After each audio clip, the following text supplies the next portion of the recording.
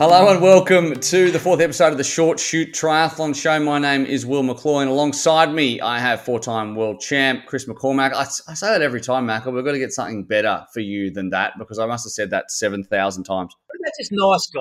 Well, if you're a nice guy, I would do it if you were nice. Like, reasonable guy, has a lot of pictures in the back of his shot, Chris McCormack. And the woman who cannot work out how to use her own wireless in her own house, so she's in someone else's house and still doesn't really know what she's doing. Also, former world number one duathlete, Annie Emerson. Annie, how are you? I'm fine, recovering from an all-nighter. Listen, I have the utmost of respect and sympathy for you boys for when you cover arena games, because my God, I was bang-jacked by 7 o'clock in the morning after 5 hours from 2 till 7 on the Yokohama race that I was doing for the BBC. So I've got more respect for you. I didn't have a lot before. I've got a little bit more now, okay? It's true that you didn't have a lot before, if anyone's listened to any previous episodes of this show. But anyway, that's fine. And that's what we're here to talk about, the 11th edition. You had an early night. You finished at 3. We go all the way through, Annie, with arena games. We finish at 5. No, I went till 7. I went till 7. Oh, okay. 2 in the morning. 2 till 7. Oh, no problems. It wouldn't have been that long when you were doing all-nighters routinely, Annie. Come on. How long ago was that? I've done a few in my time. Oh, my God. Let's pass on that one, though, can we, quite quickly?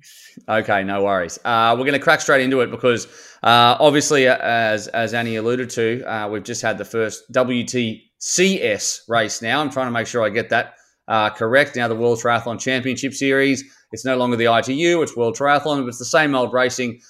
We say that. We haven't really seen some racing for quite a long time, but we head back to Yokohama on the weekend for the 11th edition of that race. It's an interesting one, very flat course, very technical as well. And it was the first, of the new look for this stacked field. So many questions coming in, plenty of athletes who hadn't raced for a long, long time, and a lot of excitement around racing. Some bizarre scenes, first of all, in the lead up. I don't know if you guys were looking at anything on Instagram or whatever, but they're all training in odd little pods. No one was allowed to see each other. I guess, Macca, you've probably never seen anything like that before. It was like a little battery hen farm. They were all lined up one after the other on treadmills and on trainers. Yeah, I followed that on all the social media of a lot of the athletes. And I guess it's a great prerequisite for them for what the Olympics is going to feel like. I think Yokohama used that as a test event for the Olympic Games. And it looked tough. There was a lot of athletes, trying to explain what they were going through, their inability to leave their hotel room. They had to train and be back in their hotel room. This is it made for an interesting build-up to the event, and it made for a very, very difficult event to read who was going to handle that change in preparation pre-event, because as you'll agree, Annie, most athletes are stuck in their head a lot. So if things don't go the way they're used to them going for a race, it can disrupt a lot of people. So I think for a lot of them, going to Japan on the weekend and experiencing that was very interesting. Yeah, I think however well prepared you are, however much you've been informed about what's going to happen, I think you're absolutely right, Macca. Some athletes will fare better at the end of that week.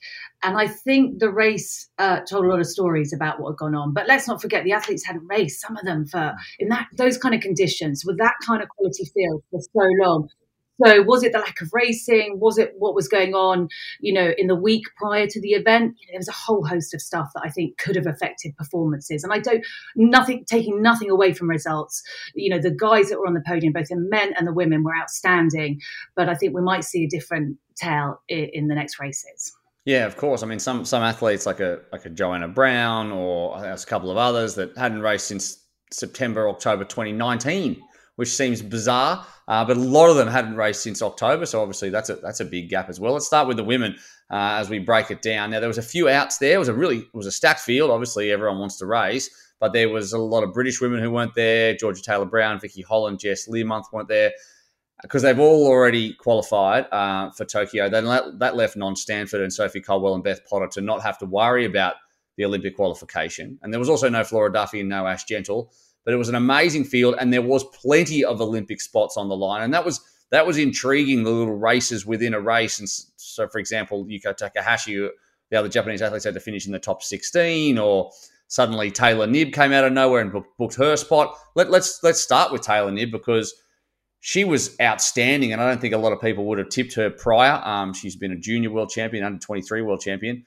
And then just out of nowhere, Annie, let's start with you. Obviously, great breakaway with Maya Kingma, who we'll talk about in a second, but then she just ran away with it, and she was outstanding, and she deserves to be on that plane back to Japan. Definitely. I mean, I think 2 points there, Will. One is she is an athlete who knows how to perform. She's very young, and okay, what she hasn't, done anything truly outstanding, not an Olympic distance race, but I think an event, I don't know if you'll remember this one, Macca, in Edmonton about 3 years ago. It was a sprint distance, but she rode away with Flora Duffy and stayed away and got second. So that was her only podium in the World Triathlon Series. But one thing all the girls say about her is she's a phenomenal biker, not technically. Technically, she wasn't great, but she's so strong. She knows how to perform. She's a 2 times European champion, world champion, sorry, not junior, world champion. And she knows how to perform. She really does. And she's gutsy. She knocked over 2 minutes off her Olympic distance 10K time. And I think that's why she was able to, obviously there's been a lot of improvement over the last year and a half in her run. And that's normal, right? Because, she's an athlete that's improving. She's really young. She's 23. So we expected, if she'd been doing the right training, to have a better run. Look, she's, it's surprised we're calling her a shock to the system. I think she's just matured a lot. What we're seeing with this delay in the Olympics is what we've talked about a lot on the podcast, is the opportunity for younger athletes to mature into the prospects of being an Olympic medalist, potentially. We saw it with Simon Whitfield in 2000. We saw it with Jan Frodeno in 2008. Younger athletes maturing into this Olympics. And Taylor Knibb is she was second in 2015 at the Junior Worlds. She had that amazing race to win Junior Worlds again, to win the Junior Worlds in Mexico, the year the Brownlees had the wobble. She defended that title. She went on to win the under-23 World Championships. She's a superstar, like an absolute superstar. We've been hearing about her talent for many, many years coming out of the US, but it's been clouded or shadowed by the fact that you've got in the elites, Katie Zaferis, you've got Taylor Spivey, you had Kirsten Caspar, you've got a huge depth within the US women's racing team. So I don't think she saw herself as a potential Olympian come Tokyo. But that delayed Olympics and the opportunity to race in Yokohama and showcase what she's been doing in Boulder, Colorado with Kirsten Casper in training. She comes from an Ironman family. Her mother made her watch Ironman videos when she was a kid. So she's grew up in that American non-drafting style of racing and the Iron Kids racing, and has come through that high-performance program. And she is a superstar. And she is a winner. She reminds me of Flora Duffy in the way she attacks these races. And what a performance in Yokohama. It was beautiful to watch. Really was. Yeah, she certainly made it look very easy in the end, but it was not at all. She had a breakaway on the bike with Maya Kingma, and I think they worked really well together. You noticed that Maya's got some good power, Taylor's got, and there's all those technical paces through the course, which it really helped them, and they swapped back and forth really well. And they put 2 minutes into the pack, which is an incredibly impressive effort to then run away with such a quick 10K off the back of it. But that I want to ask both of you, at that point in the race, when, say, they're 30 seconds ahead, do you think there's no way they're going to make this stick? They're going to do a Jonas Schomburg and come back to the pack? Or did you see it play out the way it did and for them to consistently put so much time in, Annie? Do you know what? It didn't totally surprise me. The bike course was, it just seemed a bit complicated. And that kind of bit where that was the year now, it was through a car park. They'd obviously had to rebuild the whole course compared to different years because of COVID. And I think that the reason they were so good together was that Nib was incredibly strong, and Maya was really good through the technical sections. I don't know if you saw, Macca, that Nib got dropped several times, but Maya had the sense to wait for her. She knew she was going to be better off with Nib. And to be honest with you, I didn't call Nib running as well as she did, but I did think they would stay away. When they had 30 seconds, the main pack, they were messy. They weren't coming together. They were a big pack by that stage. And in that kind of course, it's so hard to get everyone working together, right, Macca? Without question. And on that Yokohama course, and they changed that back section, as you said, it was a lot more technical. It's much better to be in a smaller group. So those 2 athletes away, even in those, as you correctly saw, even with Maya Kingma being so much more technically astute than Taylor, they were able to stay together, get those gaps on the open road, and that bigger group was too slow for that technical section. It reminded me a lot, and we keep talking about the old days, but if I reflect on that World Championships in Queenstown, same thing happened. It was about 2003. It was for selection for the Athens Olympic Games. and was it 2002? One of the years, and a lot of teams were vying for Olympic selection. So there's opportunities for athletes to get away. And if you recall, Olivia Marceau and Peter Robertson got away in the men's race that day because everyone else backed on, let those two athletes go. They're not going to disrupt my Olympic selection. And when no one's chasing down groups, it makes for all these races within a race happening. So I know the American women were watching Taylor up the road thinking, if she gets on the podium here, she's going to the Olympic Games. And I think they backed the fact that they thought they'd outrun her. I don't think they believed the gap would get out as big as it did. And she did run exceptionally well. She looked very, very controlled. She ran with the maturity of an Olympic distance racer. She didn't push that early first five kilometres of that run. And she just looked spectacular. I think with Flora Duffy coming in for the Olympics, with her showing that form, her youthful exuberance and her talent as a young junior, she could do something pretty special come Olympic Games. I know I'm getting ahead of myself. A lot of people didn't race. But just how composed she was to win a WTS event against that type of field in that way is very, very classy. Yeah, very, very good time to do it as well. And it sets up a really intriguing situation for the US women's team because Summer Rappaport had an outstanding run, it has to be said, ran away from the pack, eventually ran down Kingma and ended up making it a US 1-2. And then you've got this situation now where there's one spot left. And you've got Katie Zafiris, 2019 world champion, had a difficult day, finished 22nd. Taylor Spivey finished 4th. Kirsten Casper was there or thereabouts, finished at the back of that pack and finished 14th. Who goes to the Olympic Games? Do you leave out Katie Zafiris? She's obviously had a difficult time in the last couple of months with her father passing away. Do you pick Spivey? Do you pick Casper? What do you do? Annie, go first. Who do you pick? Well, I have to say that I think it's a travesty that she hasn't been picked already. You know, she's such a talented athlete. She's meticulous in her preparation. Just look at her results from 2019, the way she's gradually built up and improved throughout her career. You know, she's a big-time performer. And you've got to remember there'll be Duffy there. There'll be Jess Learmonth, you know, and I think, as you said, you know, she's had such a tough time over the last few weeks. She lost her dad and it was totally unexpected. So training's been disrupted. She had to go back to the States and then back again. You can't not give her a spot. Spivey is a brilliant athlete, but for me, she's a top 5, you know, Olympics, top 7. You know, Katie Zafiris is, you know, for me, one of the favourites to take gold. Great. You cannot leave her out. I mean, that performance, I'd love to speak to her to find out, you know, what actually went on in the swim from the start. She was miles back. I don't know. What are your thoughts, Macca? Yeah, look. She, as you said, she lost her father 4 weeks ago. She's left training camp. She came back. She wouldn't have been on this start list if she didn't have to be there, right? And I agree. She should have been pre-selected. She's the world champion. She's finished 4th, 3rd, 2nd, 1st in the World Championship Series over the last 4 years. Like, she is a standout. 18 months ago, prior to the Olympics being moved, she was the talk of guaranteed gold medal, right? Like, it was Katie Zafiris is going to the Olympics and going to win gold. They will pick her. If they don't, I'll be mortified. I love Taylor Spivey. Unfortunately, Olympic times, Taylor Knibb has put herself in the team according to the selection criteria, and someone has to miss out, and someone who's more than capable of being a big-time performer in the Olympics and probably worthy of a spot. But that's what the Olympic Games is. There can be only 2 or there can be only 3, and in this case, only 3 will be selected. 2 are gone. You have to take Katie Zafiris. You have to give her that time to prep. She's got 10 more weeks to get back into training camp, to do what she does. And as you said, when you bring in Flora Duffy and Jess Learmonth and even GTB, Georgia Taylor-Brown, and these big swimmers, that group up front, and Taylor Knibb is starting to get very, very strong. And I see those 3 American women with the 3 English women leading that front group. It's going to be a shootout on an amazing run. And I think you've got to pick Katie Zafiris. Sorry, Taylor. I think you're very worthy of a spot. Taylor Spivey I'm talking to, but you have to take Katie.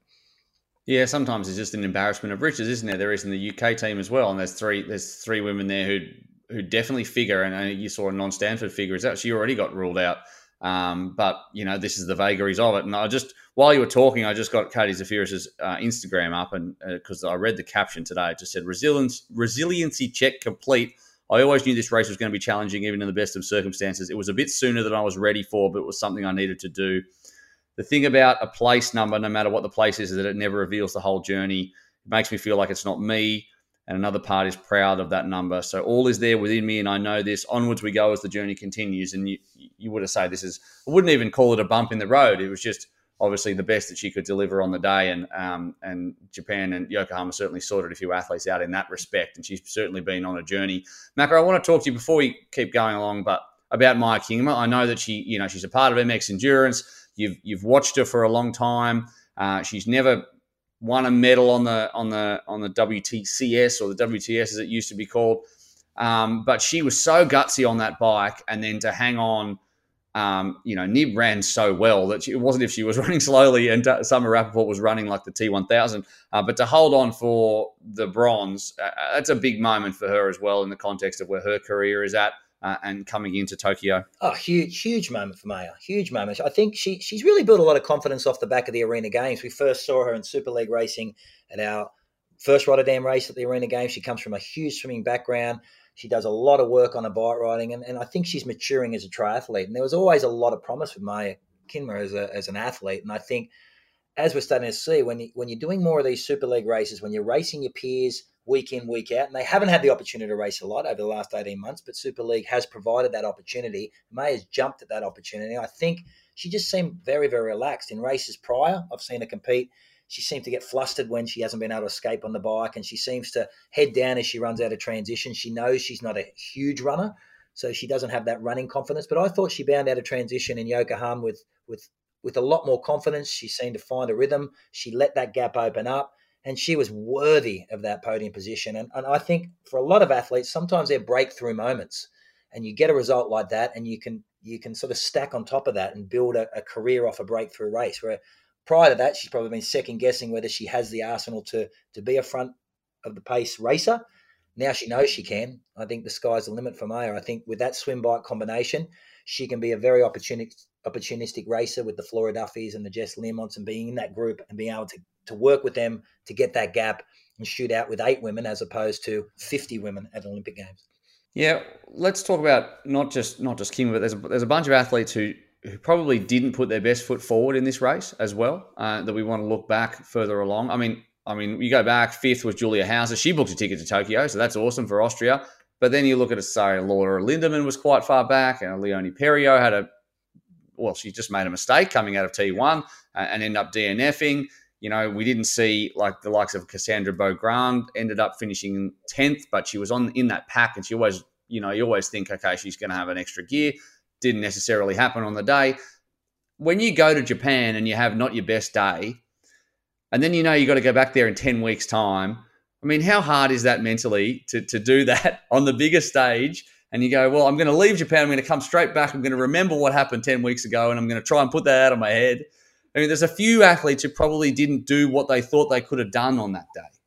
Annie, we'll start with you. Well, I think, it's you only had to look at the colour of some of the girls to know that they hadn't been in the sun. You looked at Laura Lindemann, and she was pasty white. And I mean, how do you do that? To have spent all of your winter prep in Northern Europe, and turn up at a race where it's 30 degrees, the sun's, absolutely spanking down on you. So I don't think it was a big surprise. The girls are going to be able to have more options as to where they can go and train. I imagine that they'll all be going to the heat somewhere, and it will be a different story in Tokyo. But I think you're right. They're going to have to work hard to put that negativity aside and that bad result. And, whilst it's hard to do that, I think they will be able to.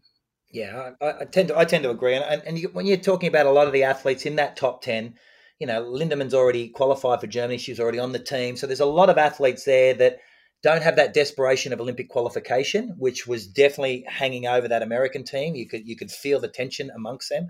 And, Cassandra Beaugrand is she just doesn't have that endurance yet to be a true Olympic distance racer. She's just still too young. I say that, Taylor Knibb goes and wins the event, but we've always questioned Cassandra's ability to run a solid 10K. I think if it was a sprint distance race, it would have been a very, very different story. But I thought she had a great race, Cassandra, to finish in that top 10. She hung tough for a lot of that run, but just started to drift off in that back-end endurance. But I will say, it was 30 degrees in Yokohama, 29, 30 degrees.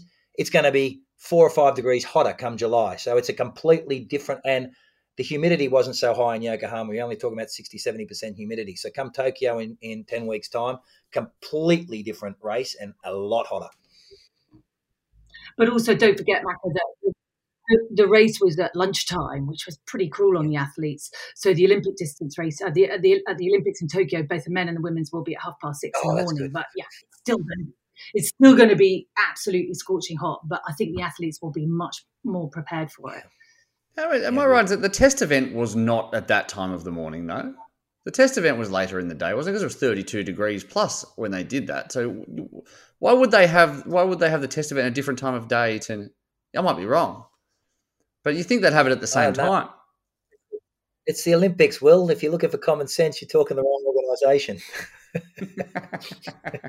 Okay, yeah, fair enough. There was a few athletes as well who got a bit ill from the water too. I mean, the water looked beautiful until they dived into the water, and then you're like, oh no, I don't like that at all. Jake Birtwistle was one. I spoke to him after the race, and he swallowed a bit of water the previous day, and that was enough to put him out of the race. And we'll get to the men's as well in a minute, but interesting times to get a taste or a literal taste of what it's going to be like to try to race in Japan in 10 weeks. So let's go to the men's. The big news here, the news that I did not even expect was that Vincent Luis is a human person, and it's the first time that he's seen the back of any other athlete since September 2019 in Lausanne, which was a win to Christian Blumenfeld, which happened again in this race. And he just said, Vincent, and we'll start with Vincent, he just didn't have the energy. So he's like, I'm really happy with sixth on a bad day. But he didn't have it there. But having spoken to him on this podcast in the last episode, go back and listen to it if you haven't already. I thought he was primed to just continue. Like he just sounded like he had not missed a session, that he was on fire.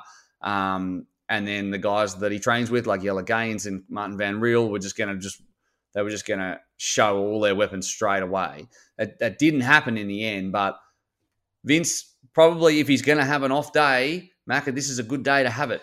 Yeah, without question. I think what I noticed in particularly about that race, I thought Vincent swam magnificently. He had the outside as the number one starter. He had the far left of the pontoon, and Schoeman was on the inside of him.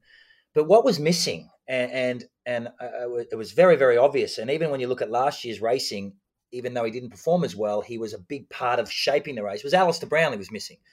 And that group that got away, without a leader on the road or a doyen of that pack, which Alistair is, take away his racing, but take away, when you think of Alistair as a racer, he gets out of that water, he communicates with his peers, he's aggressive in his communication, he organises those.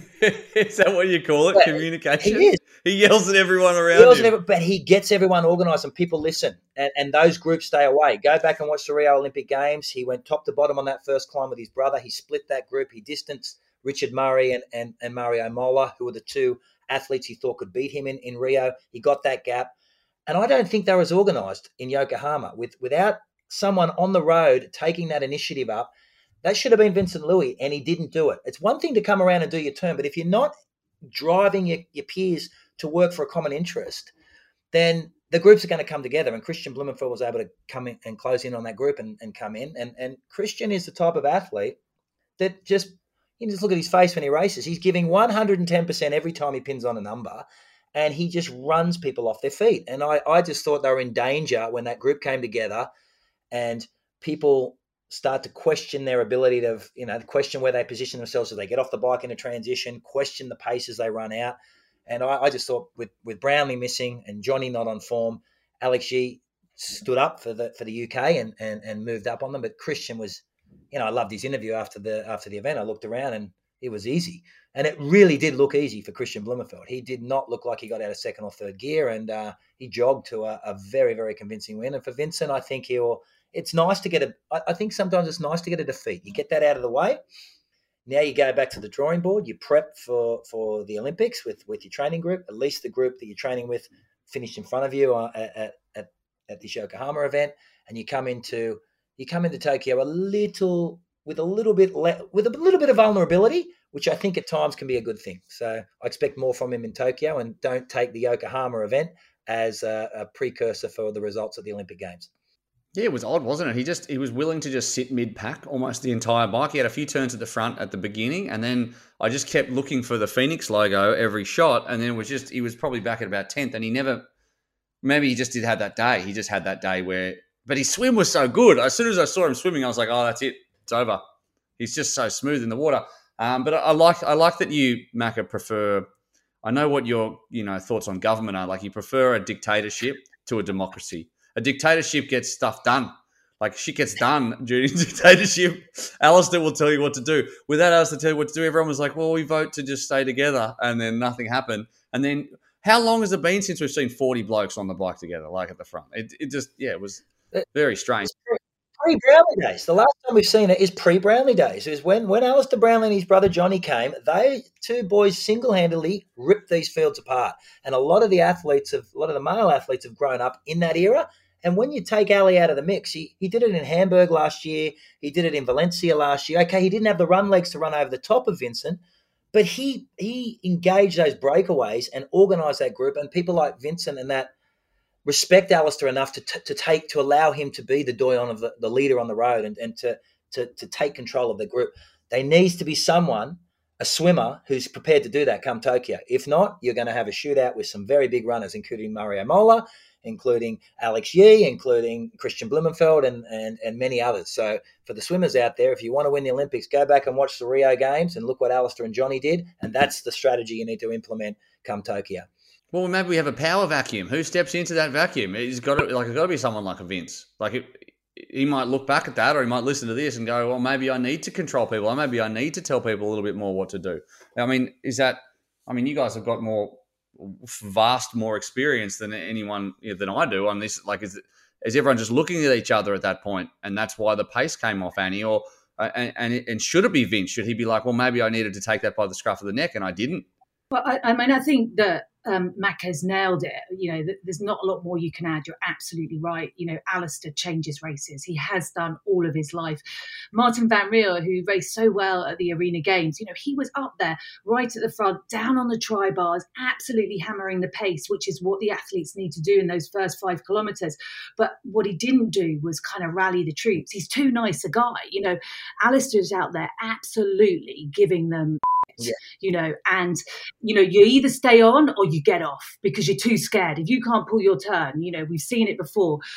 Who could be in there? Jonas Schumberg, he's so strong on the bike, but he's not racing intelligently at the moment, I don't think, because I do think he has the legs to get stuck in there. And, in those first 5 kilometres, take over from where Alistair is, get together. These guys that know they're going to be out of the swim first need to be talking together before the race. Yes. Because you were talking about the runners there. Well, look at what Jelle Gaines did.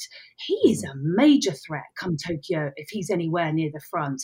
And he was angry at the end of the race that he hadn't won. I don't know if you guys saw his post-race interview, but I sort of was like, oh, steady. He said, I've got Christian Blumenfeld's number now. He was a great actor. He was acting as though he was hurting when he wasn't, but I know his game now. And basically he was saying, I'm coming after him.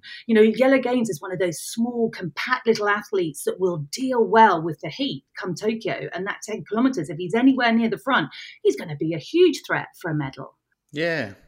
I like the way he did that. I like when people tell the truth about how they're actually thinking at the end of a race like that. I mean, I wouldn't do that to Christian. Christian, he's 4 times the size of Jelle Gaines. Like, I don't want to run into him at the buffet afterwards. But, well, at least he said what he said. I mean, he's like, I was doing too much of the work. And then Christian was sitting in, and then he's saying he was hurting, and then he never was. And then afterwards he said, that was the easiest. I felt more control on the run than I ever felt. He just looks like he's in so much pain. He's like the Lionel Sanders of short course triathlon. Like, he's not fluid at all. He's just power and limbs and anger. And I think that, which is awesome to watch. But yeah, I like that. But was he really telling the truth about that was easy? Because I don't know about you guys, but there were some pretty close-up shots from the cameramen on the bikes, which we saw them getting too close on quite a few occasions. But right at the end, with about a kilometre to go, you said, Macca, he just looked like a man absolutely possessed. And he really did. It was almost like he was running, not scared, angry. But it did look like he was kind of giving it his all at that place. And I love the way he doesn't back off. He doesn't look around and go, I've got this one. He keeps on hammering forward. He doesn't let anyone else in once he's gone. Yeah, and you follow the Norwegians on Instagram, and they're animals. The way they train, the way they prep, and their sheer belief in their ability. They are, as far as they're concerned, the Olympics is a foregone conclusion.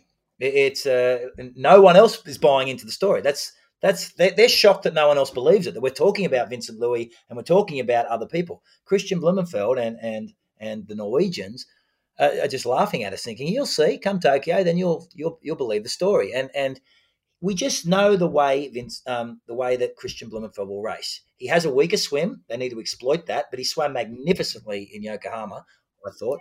But if there's any kink in his armour, it's the weaker swim, and he's a little bit stiff out of the corners on the bike, but he positions well. But the one thing he's going to do is use his size to muscle his way in to get good transitions. He'll hit the gas as he runs out of the run, and he's prepared to run flat out from start to finish. He's not really a tactician to some degree. He just applies so much pressure until people break, and that's what makes him an exciting athlete to follow.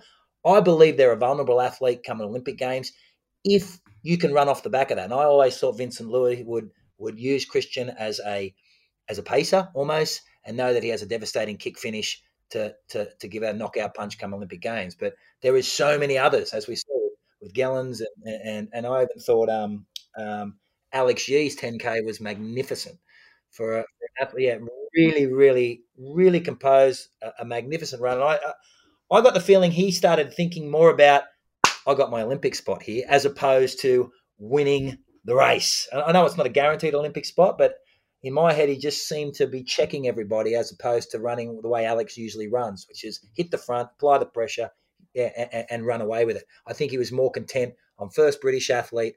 I'm on the podium here. You got to pick me for the Olympics. You have to pick me for the Olympics. Great relay racer, and here's my 10K to prove it. So I'd hate to be a selector right now for many of these national federations, because there's going to be some hot athletes sitting on the sidelines. That's for sure.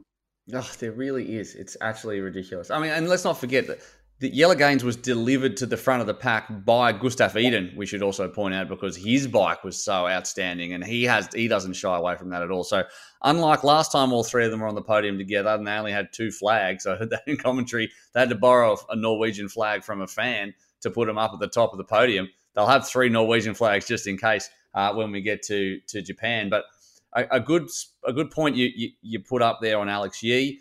Obviously, he finished 4th. Tom Bishop finished 20-something. Johnny slowed down to let him get an extra couple of points. And but I guess they didn't do a whole lot to get that 3rd spot. I mean, they're still trying to get that 3rd spot. So Alistair Brownlee right now sits in 90th position in the Olympic qualification rankings. Yee is 32nd, Bishop 37th. The selection meeting is set for 2 days after Leeds to decide who is going to be in there. Let's hope that 2 or 3 spots is decided by then. If it's not, I'm sure that meeting's going to get put back. But what happens now? Because Johnny's there. Alex Yee comes 4th. As you said, he auditioned. He's obviously, we're going to go think about the mixed team relay. He's a guy. Then you've got Bishop and you've got Brownlee, who's actually behind 2 other Brits down in 90th. So what do you do? What's the plan? Because it's just it's more complicated than Katie Zafiris, because you're going to leave out the guy that's won all the Olympics for the last 8 years.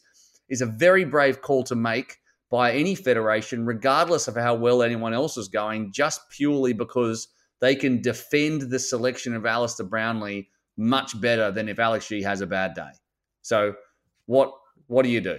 Well, Australia did it to the great Emma Snowsill. So if there's any idiotic nation in the world, you're looking at one in Australia, because they left the greatest triathlete of all, female triathlete I'd ever seen, off her second Olympic team, and she was number 5 in the world. So don't think a guaranteed, because you got a gold medal, you get a guaranteed slot. Selectors think very, very differently. I think you're nuts leaving Alistair Brownlee off, but I can't fault Alex Yee. So I would not want to be in the shoes of selectors, because they both deserve of a spot. And what Alistair will bring to that men's race may go against the momentum of the British team. And that's what they need to look at. He may support a breakaway that ultimately benefits of Vincent Luis and others. But where Alex, with a group coming together, he has that big run. We know that Alistair doesn't have those run legs anymore that Alex will have.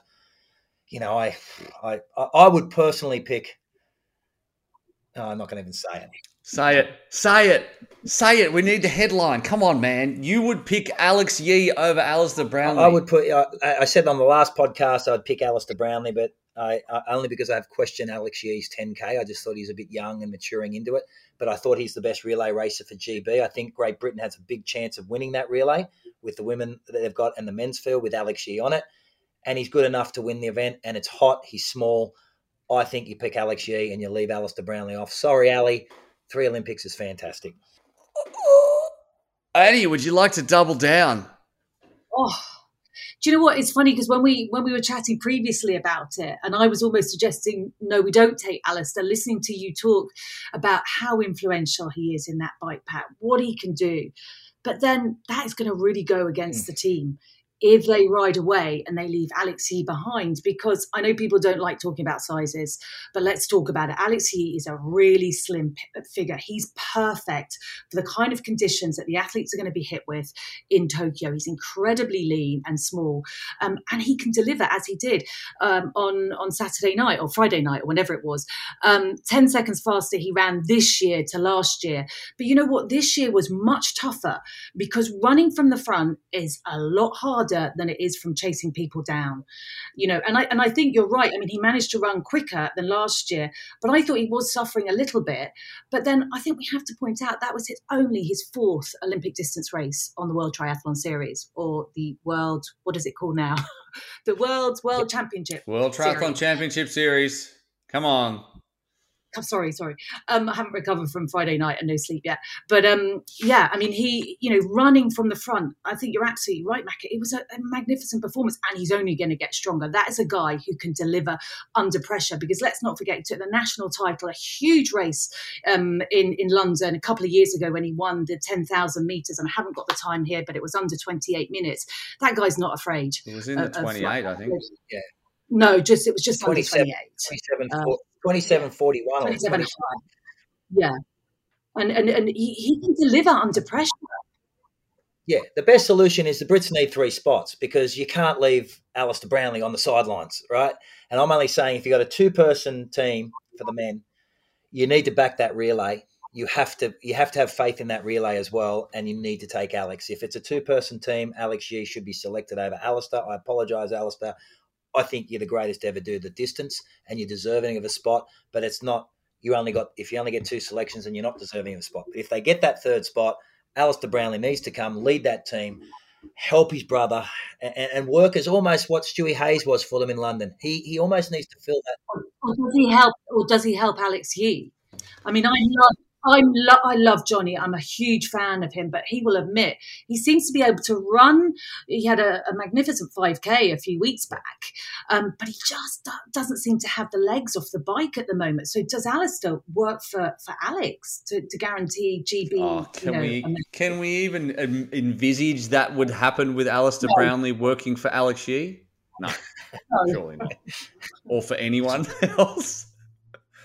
Alistair Brownlee is there to win a gold medal, man. He's got 2 golds. That's why he's got 2 golds. But we need to pick up on the fact that Alistair is carrying another injury. Another ankle injury. It's always, the lower legs with him, unfortunately. And I don't know the extent of the injury, but he is injured, and I'm not sure if he's even running at the moment. And we're 10 weeks out. Yeah. Yeah. It's a hard pick. Yeah. It's not up to us, so that's fine. We just get to throw pot shots from the sidelines at whatever they decide to do, because it'll be very easy to do that because it's an impossible choice. Now, one man who did book his spot, and we talk about running from the back versus running from the front, Morgan Pearson. How about Morgan Pearson? Ran a 1:02 half recently, so he's got wheels. But he ran he's 35th, I think, off the bike, and ran his way through the field for his first podium, and to book a spot in Tokyo. And he was just mowing people, even in the last kilometre. I just thought everyone was quick, but he just had something extra in his bowl of muesli that morning, because he was on fire. Yeah, he comes from a big running background. He transitioned after Rio Olympics into triathlon, thought he could make the Olympics, and he's done just that. He's a 13.5 5K runner, a big collegiate running background. He's been winning a couple of the World Cups last year, I think, from memory, or the year before. He sort of came into. He's been coming into I guess his form. He was a surprise to me. I didn't think he'd run all the way through and book his spot on the Olympic team. But that's why the Olympics is pretty cool. That when it's clear cut, do this and you go. I do like that way of selecting teams. Everybody's on an even keel, and you know what it takes to make an Olympics. And he did everything that was required and asked of him. He's been prepping for him. I follow him on Instagram for the last 6 months or so, and he's been saying it that he's in great form. He's prepped well. He lost his older brother, so another tragedy within the US. His older brother passed away, and he seemed to have risen from that, saying, "I'm going to do it for him, and I'm going to the Olympic Games." And everybody laughed. I see even Cameron Worth having a few jokey pot shots at him a few months ago about his swim form in the pool, and he was just like, "We'll see come Olympic time," and good on him. He's put himself on the US Olympic team, which is marvelous. Yeah, absolutely. What a performance. We didn't expect it. He came from absolutely nowhere. Really emotional interview at the end there. Hey, I didn't know the story about his brother, but he's calm. He has a sort of almost like slightly different demeanor compared to the other American athletes. And I think, as you said, like looking at him on Instagram, I've seen a few posts of him. He's a bright guy, he kind of knows what he's doing, but what a run. And that 62 half, it's sort of about 4 minutes off the world record for half marathon. And you just think, how does he run that fast? I don't think anyone else would get close to that kind of time in the World Triathlon Series at the moment. He swims well for a runner. Like, I mean, for a guy who's transitioned from a pure running background to triathlon, I was expecting to see a clumsy swimmer and he actually swims quite nice. A lot of the swimming in the United States is in those 25-yard pools, which, they always talk about sub 58s and 59s. I'm like, dude, it's yards, man. Let's talk meters like the rest of the world. But he's swimming sub, 58-second, 100-yard sprints, which is nice swimming for a runner. And he was doing that 6 months ago. So I remember thinking, okay, if this guy gets some clear water and if the groups come together and he positions himself, he reminds me of I keep bringing up Peter Robertson, but very, very similar style of athlete. If the race unfolds the way the race unfolds and the groups come together and it can come down to a running shootout, you don't bet against those guys because they've got too much running pedigree to bet against. So one last stat, and we're going to wrap it up soon, but so I was just looking in the men's race and I looked down the list of the top 10. 9 Super League triathlon athletes in the top 10 from Yokohama. Only Pearson is he's the sole soldier because Jelle Gaines is going to join us in September, which means that we cover the entire top 10, and only Morgan Pearson, who we should probably give a wild card to, just to round it out. Does and I guess that speaks a little bit to, yes, it's an Olympic distance race, it's completely different racing, but when you look at there's some athletes that were fantastic and then we brought them into Super League, but there's other athletes who have become better because of Super League and then booked their place in the top 10.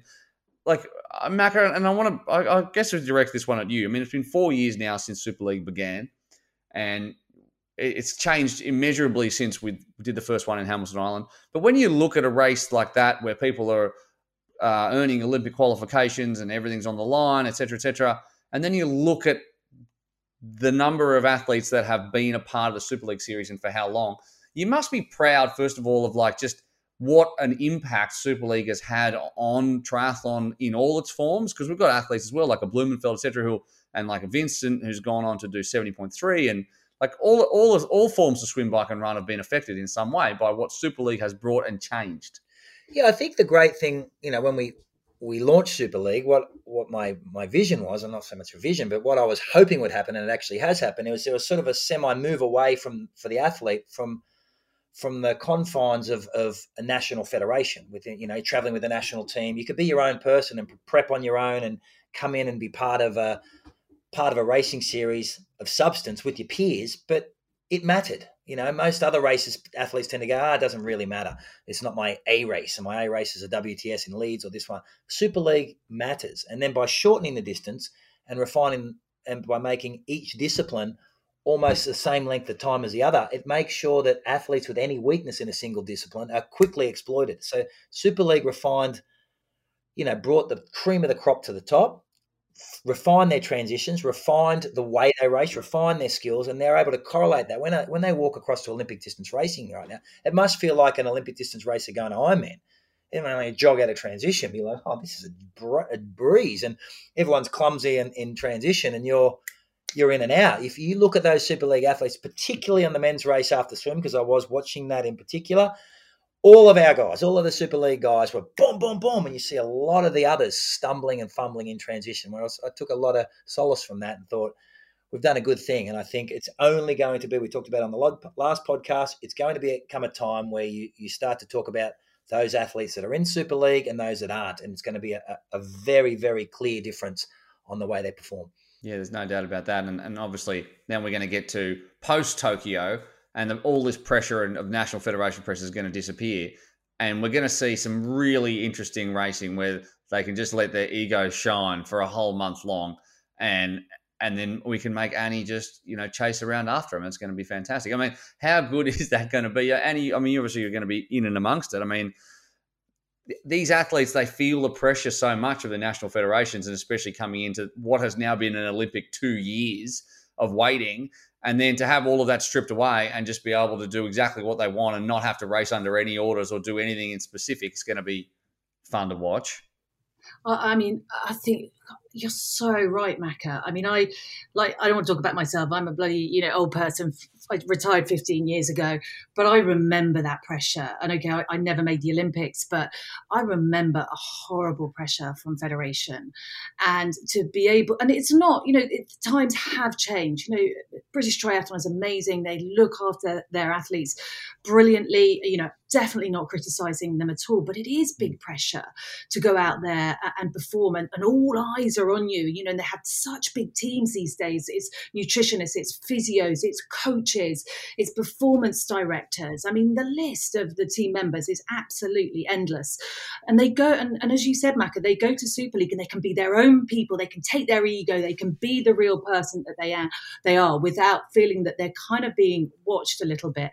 And I think, the feedback from all of the athletes, from Arena Games is, just how fun it is. Just, it is so TV friendly, spectator friendly. It's just so brilliant to watch.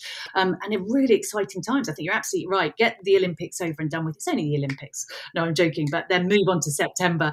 And it's, a lot of these athletes are going to be really excited to race, I think, They really are. We can't wait to bring it to you. In the meantime, keep tuned to the Short Shoot Triathlon Show. We're going to have plenty more coming up. We're going to talk after the next couple of World Cups. It's going to be packed. Like, you should see the start list for Lisbon, and then Kenya, and then we go to Mexico. All the start lists are amazing. It's going to be some great racing over the next month or so as people fight for Olympic spots. We're going to wrap all that up on the show. Macca, Annie, thank you so much for joining us. We hope out there the listeners have enjoyed wherever they are, sitting on their turbo, or I saw someone, who was it the other day?